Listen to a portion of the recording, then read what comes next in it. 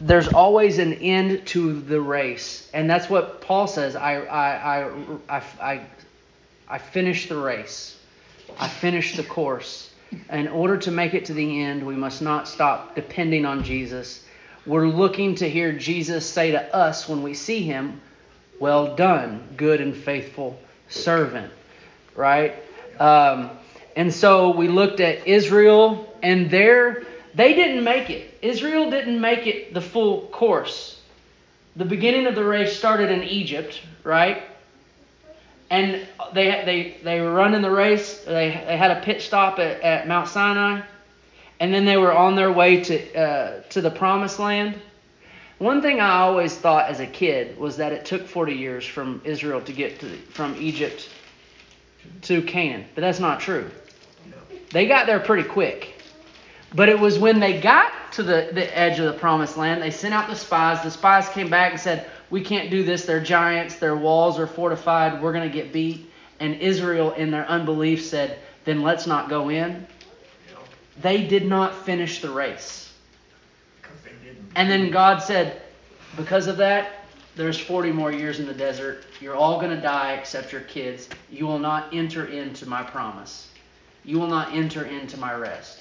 They failed to finish the race. And that was basically the point of what we looked at this morning. But what we didn't get to, one thing that I want to touch on that we didn't get to was, so we were doing a comparison of the Old and New Testament, or the Old versus the New. We were looking at Israel and their failure, and how does that compare to us? Well, we're no different from Israel. We're just as much. We are bound to not finish the race because we're deceived by sin as much as they are.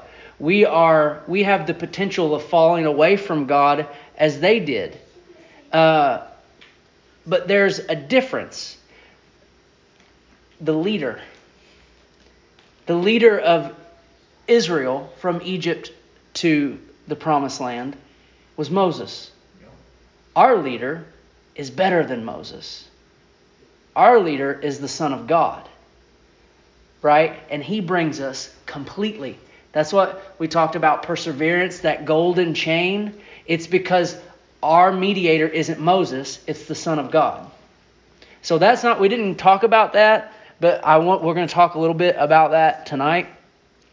But before we do that, I wanted to touch a little bit more on this whole aspect of sin killing you, right? So as you're in Romans 8, let me just read a reminder of where we got to this idea of sin being really bad for our race, our finishing the race. So y'all just hang out at Romans 8, and I'll read this back in Hebrews 3. "Take care, brothers, lest there be in any of you an evil, unbelieving heart, leading you to fall away from the living God." And he's saying, like Israel, like we just talked about. "But exhort one another every day, as long as it is called today, that none of you may be hardened by the deceitfulness of sin." So the preacher in Hebrews is very aware that sin can and have a devastating effect on the believers, the gathered church, because he's speaking to a group. And so we mentioned that sin has its goal, and that's to destroy us. So we have to fight and kill it first, because it wants to kill us. It wants to harden our heart. It wants to lead us to fall away from the living God, especially as a body, a professing believer of Christians. And so Romans 8 kind of gives us, and I don't know how many times I've probably looked at this passage with y'all on a Sunday night, but there's just so much in Romans 8. Start in 9. Now let's just read through 1. Let's just start at 1, because this kind of encompasses the whole idea. There is therefore now no condemnation for those who are in Christ Jesus. That period. I don't care who you are. If you are in Christ, you can no longer be condemned.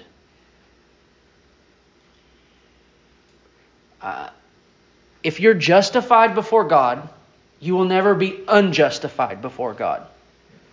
Okay? If you're declared innocent by God because of the blood of Christ, you will always be innocent because of the blood of Christ.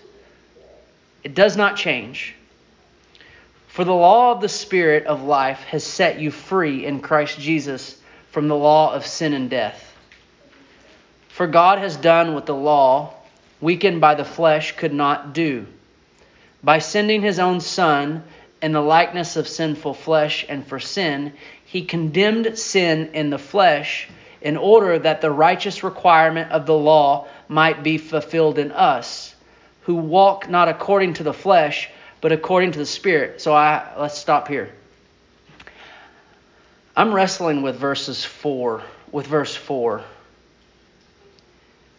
I've always seen verse 4, the first half of verse 4, as Christ has fulfilled the righteous requirement of the law for us.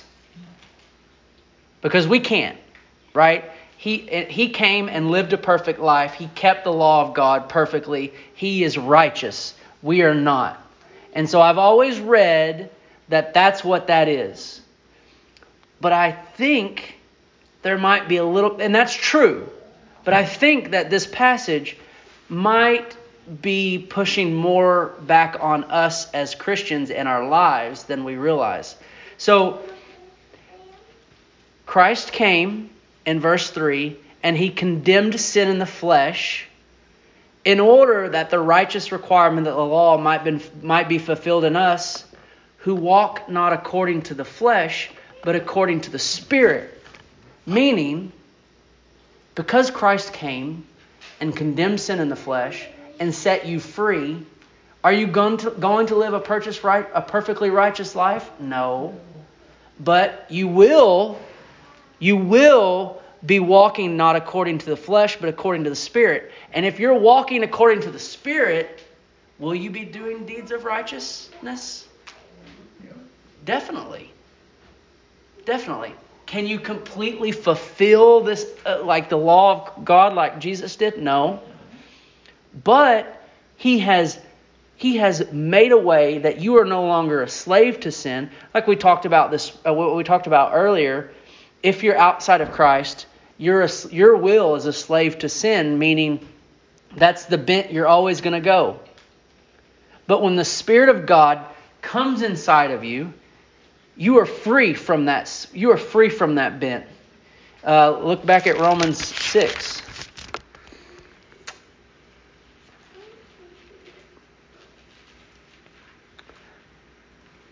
Verse 6. We know that our old self was crucified with Him in order that the body of sin might be brought to nothing, so that we would no longer be enslaved to sin. For one who has died has been set free from sin. So, therefore, if you've been set free from sin, what have you been set free to? Righteousness.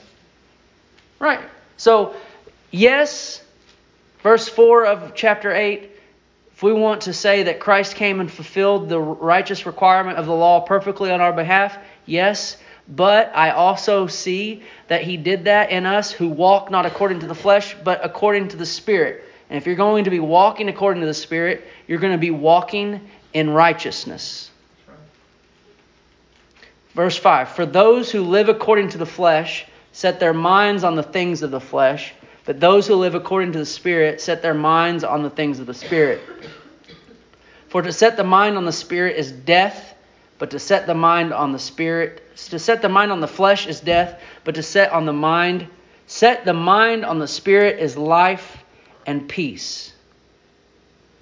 For the mind that is on the flesh is hostile to God, for it does not submit to God's law. Indeed, it cannot. Those who are in the flesh cannot please God. So we think about, take care, brothers, lest there be any of you an evil, unbelieving heart, causing you to fall away from the living God. Is that person with an evil, unbelieving heart falling away from God? Are they walking in the Spirit, or are they walking in the flesh? They're walking in the flesh. And you have been placed in their lives to give them the loving spiritual knock over the head and say, wake up. Wake up. And remember, when you have a conversation with someone who's in that position, say, remember your confession. Remember what you said, that you have believed and repented in Christ for the redemption of yourself and for the forgiveness of your sin. Remember what you have said. And then you can tell them, remember your baptism. Right? Because what does he say in Romans 6? He says,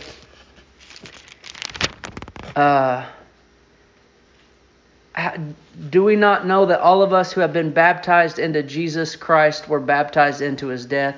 How can we who died in sin still live in it? Now, I read that backwards, but the point is, we baptized you to show that you have died to sin. Remember your baptism. Wake up. You keep going, and you're going to fall away from God. You have to wake up. Remember what you have said. Now look back at Hebrews 3, and now look how this language kind of falls out in verse 6.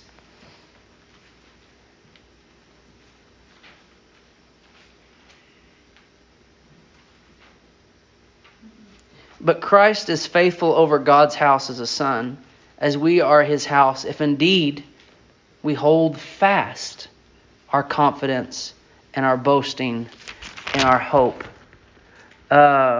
Look at verse... Confession. Verse 14. Verse 14 of chapter 3.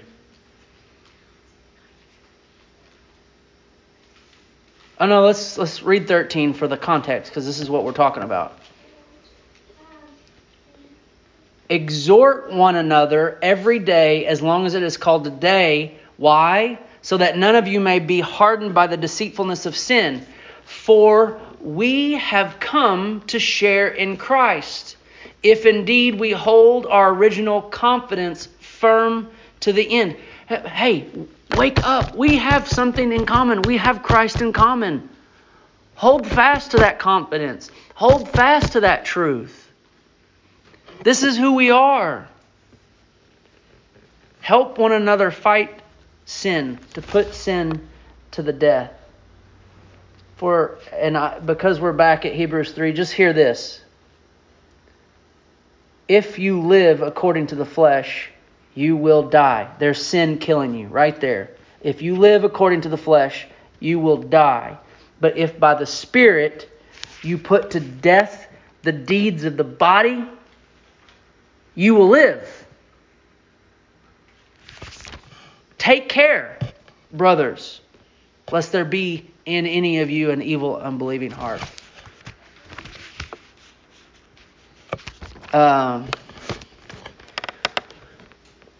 How's that song go, Sylvia? I'm in the Lord's army. Sing it for us. You do too. I'm in the Lord's army. We think about fighting Satan. We think about fighting the evil world around us. But we got to fight our own sin. We got to fight our own flesh. I think of Satan, the world, and our flesh as the evil three, right? They're in cahoots with one another. Satan, the world, and our flesh. But we have a much infinite greater trifecta, triune, Trinity, the Father, the Son, and the Spirit, right?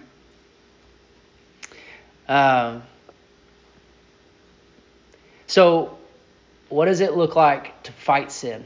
to put sin to death. And the best place I know to look is Colossians 3.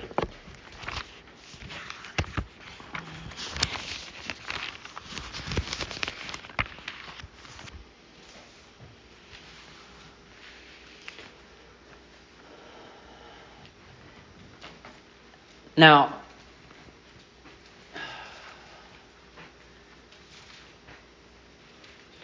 we can be deceived ourselves in what it means to put sin to death.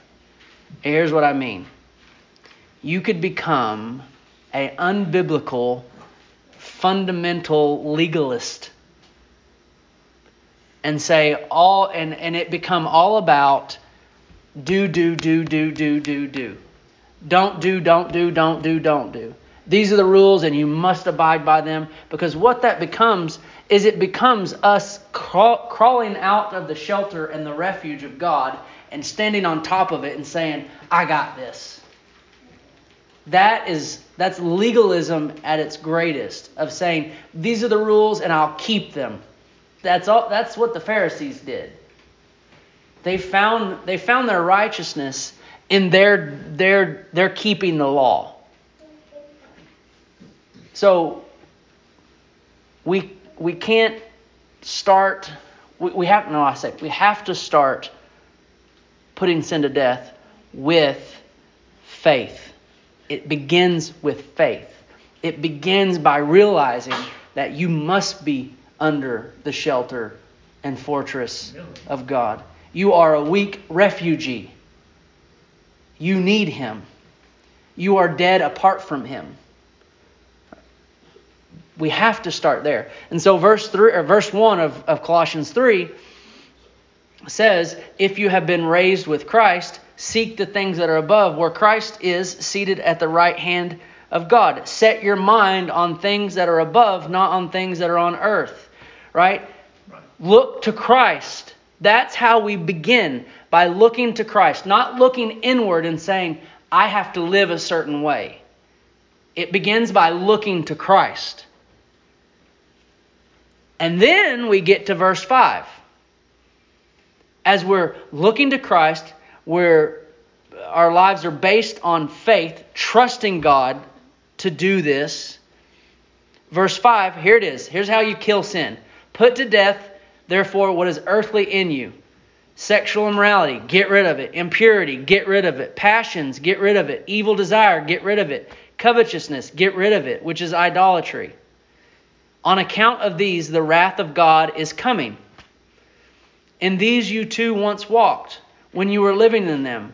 But now you must put them all away. Put them away.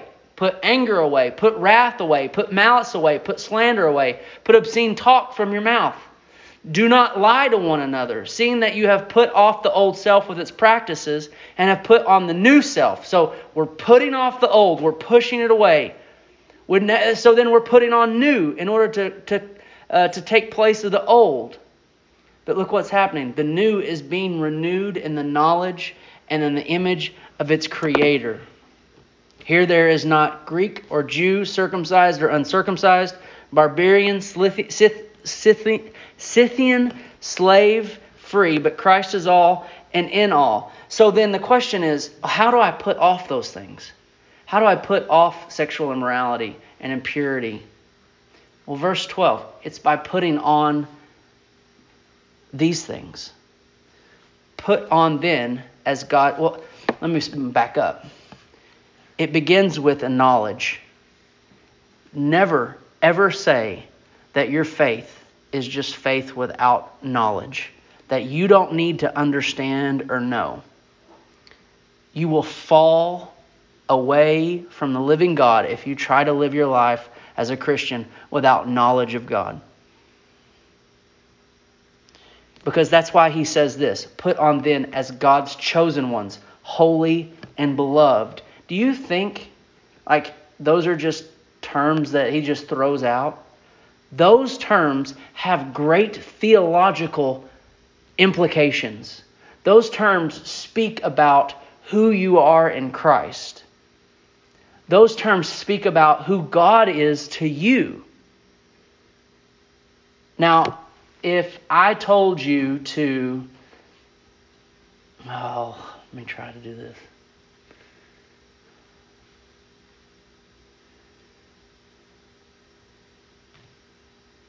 I can't think of an illustration, so I won't do that.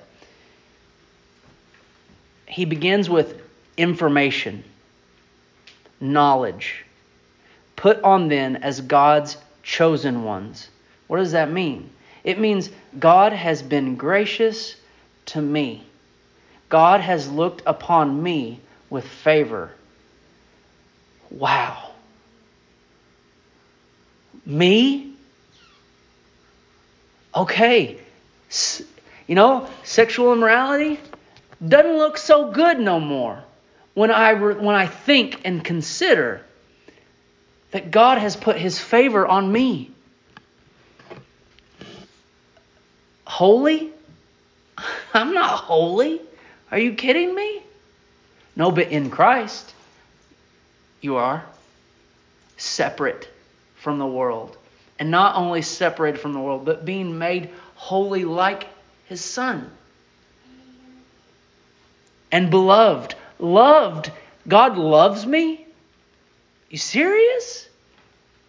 See, that's information. That's theology that we can go and look through a confession or statement of faith, and I can point this thing, or we can look through a systematic theology and say, here's where these doctrines are. God's chosen, holiness, and beloved. These are things that speak to what God has done to you and for you. That's where you start in putting off sin and putting on holiness and righteousness. It begins with understanding what God has done for you. Because if not, then you're just trying to be a better person. Then you're just going to be a legalist, a moralist, and you're still going to go to hell, even as a good person.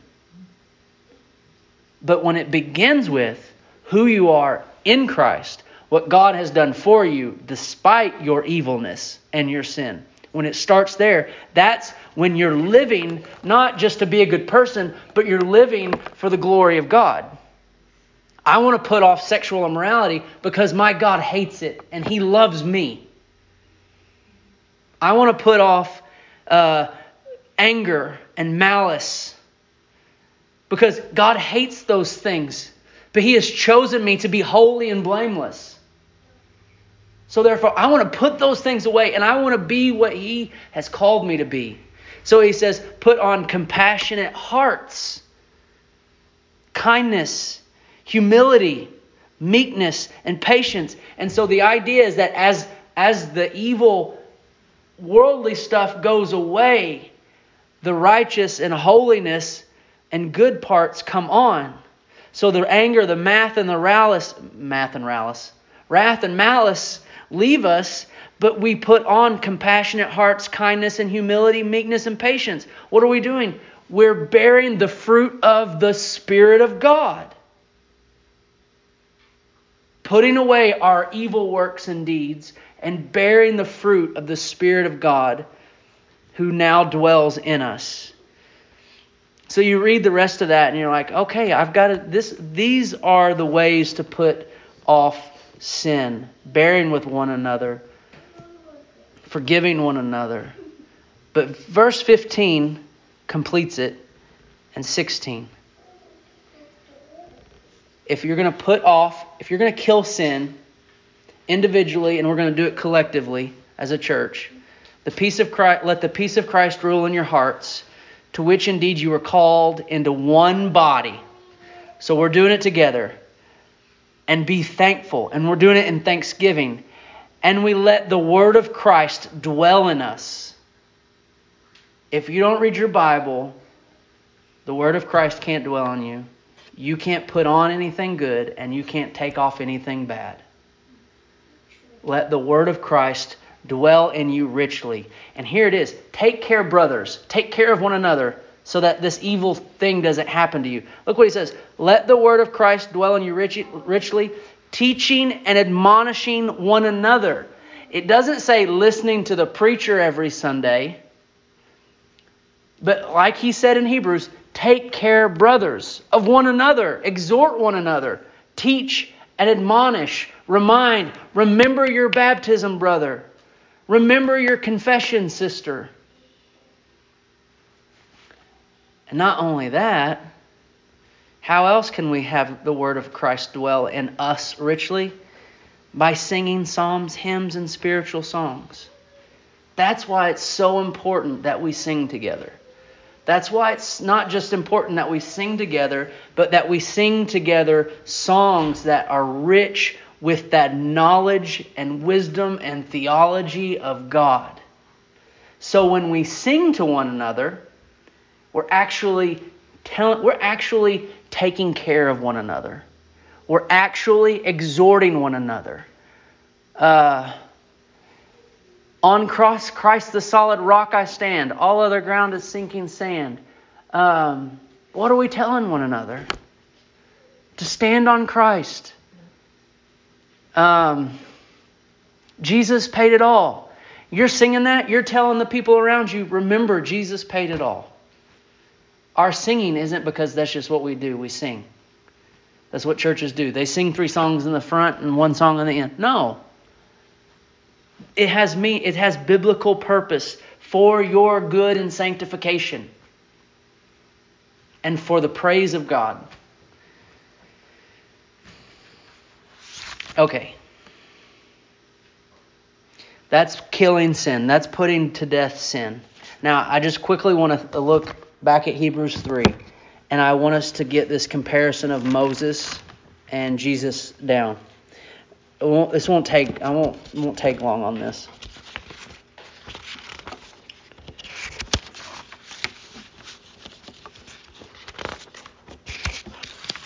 Okay, let's just start at 1 and read through here a little bit. Hebrews 3 verse 1. Therefore, holy brothers, you who share in a heavenly calling, consider Jesus. Think about him. Meditate on him. Dwell on him. Consider Jesus, the apostle and high priest of our confession. Jesus, who was faithful to him, to God, who appointed him.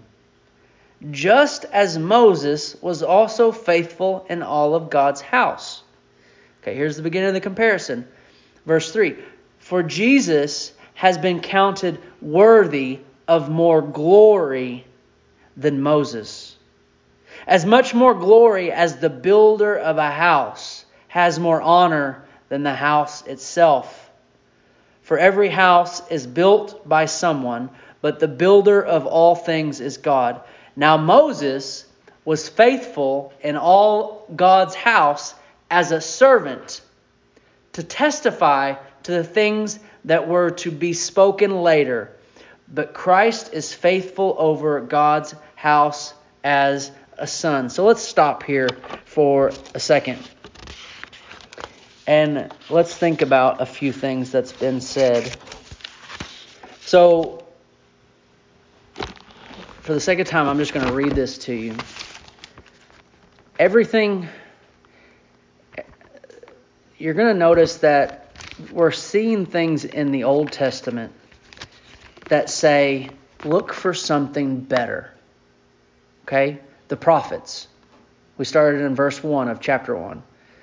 The prophets spoke to us about the things of God. Well, Jesus was the better prophet. Okay? The angels brought the brought the law of God to Israel.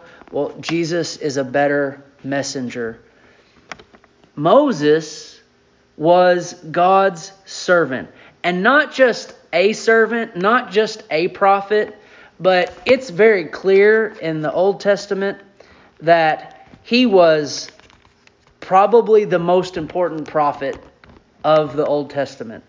I think there is a verse that says, especially of his time. So this is in Numbers 12, when Miriam and Aaron, his brother and sister, are opposing Moses.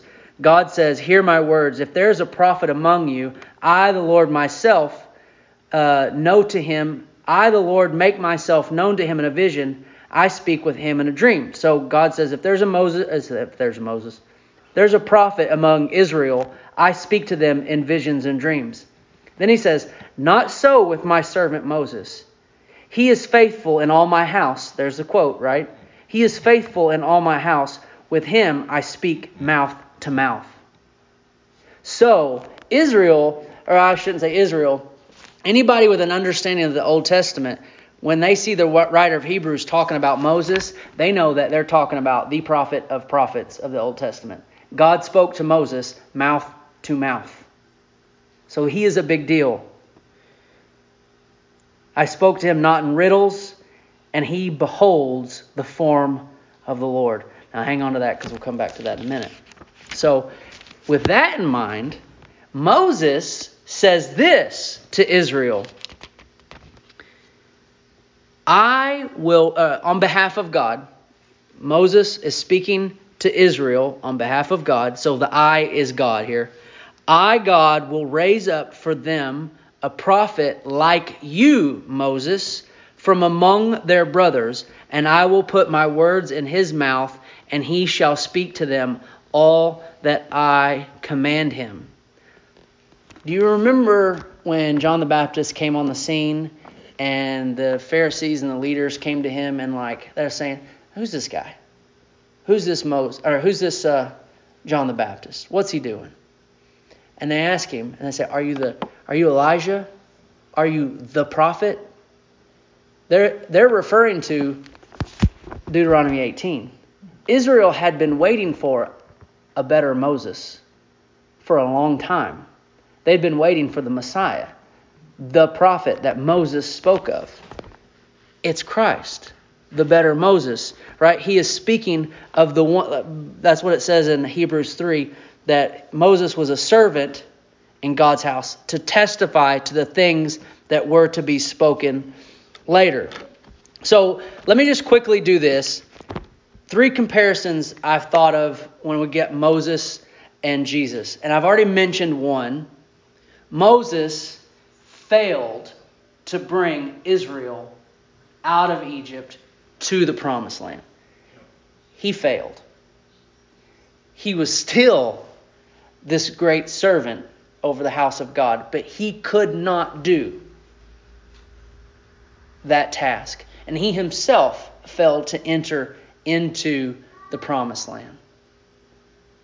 Jesus brings us into the promised land. And he does not leave one behind.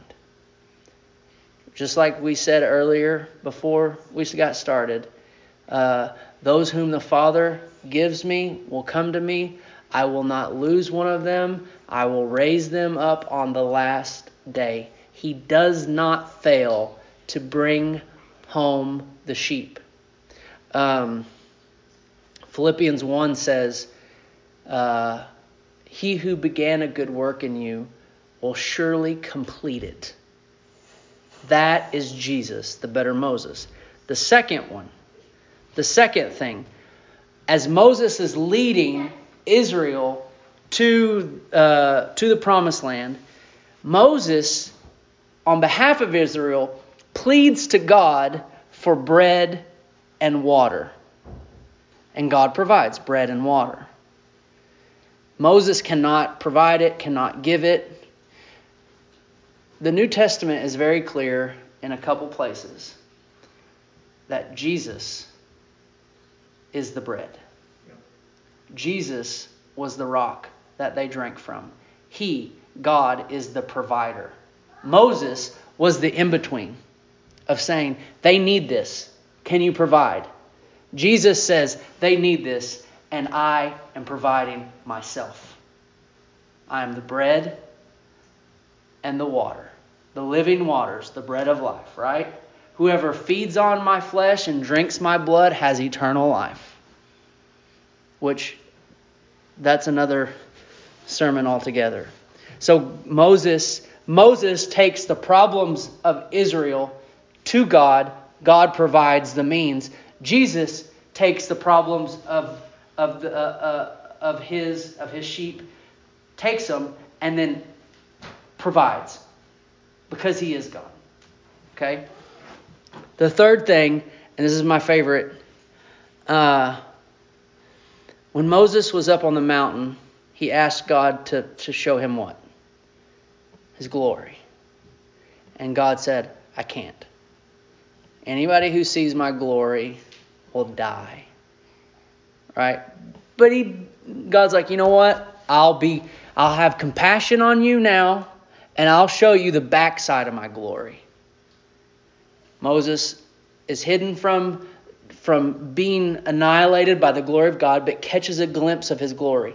Moses comes off the mountain, and what does he look like?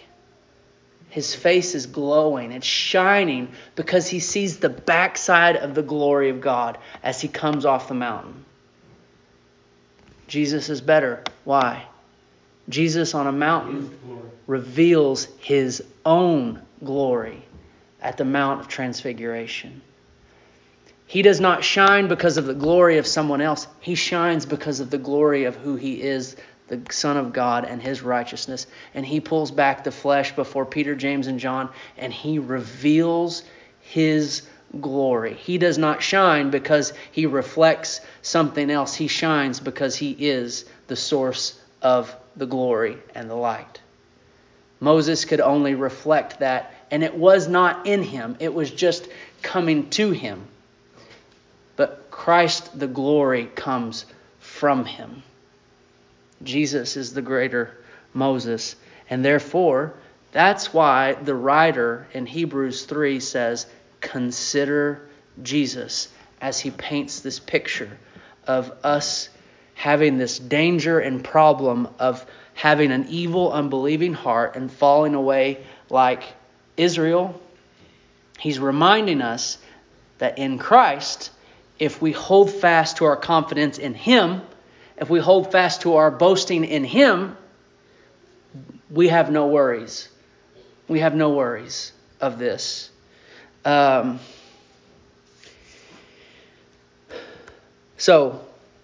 with all that said, this passage again is a reminder of faith, of trusting, of looking to and finding life. That's why Jesus says, whoever eats of my flesh and drinks of my blood will have eternal life. Let me ask you this. If you stopped eating and drinking tomorrow, what would happen to you eventually? Do you believe that? Yeah, you would. You truly believe that if you stop eating and drinking, you will die. Faith in Christ is knowing that if you stop partaking of him, you will die.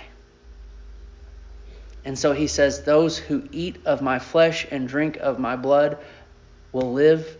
It is those who are constantly, because you have to eat always, it's those who are constantly living by faith and knowing that they need Jesus.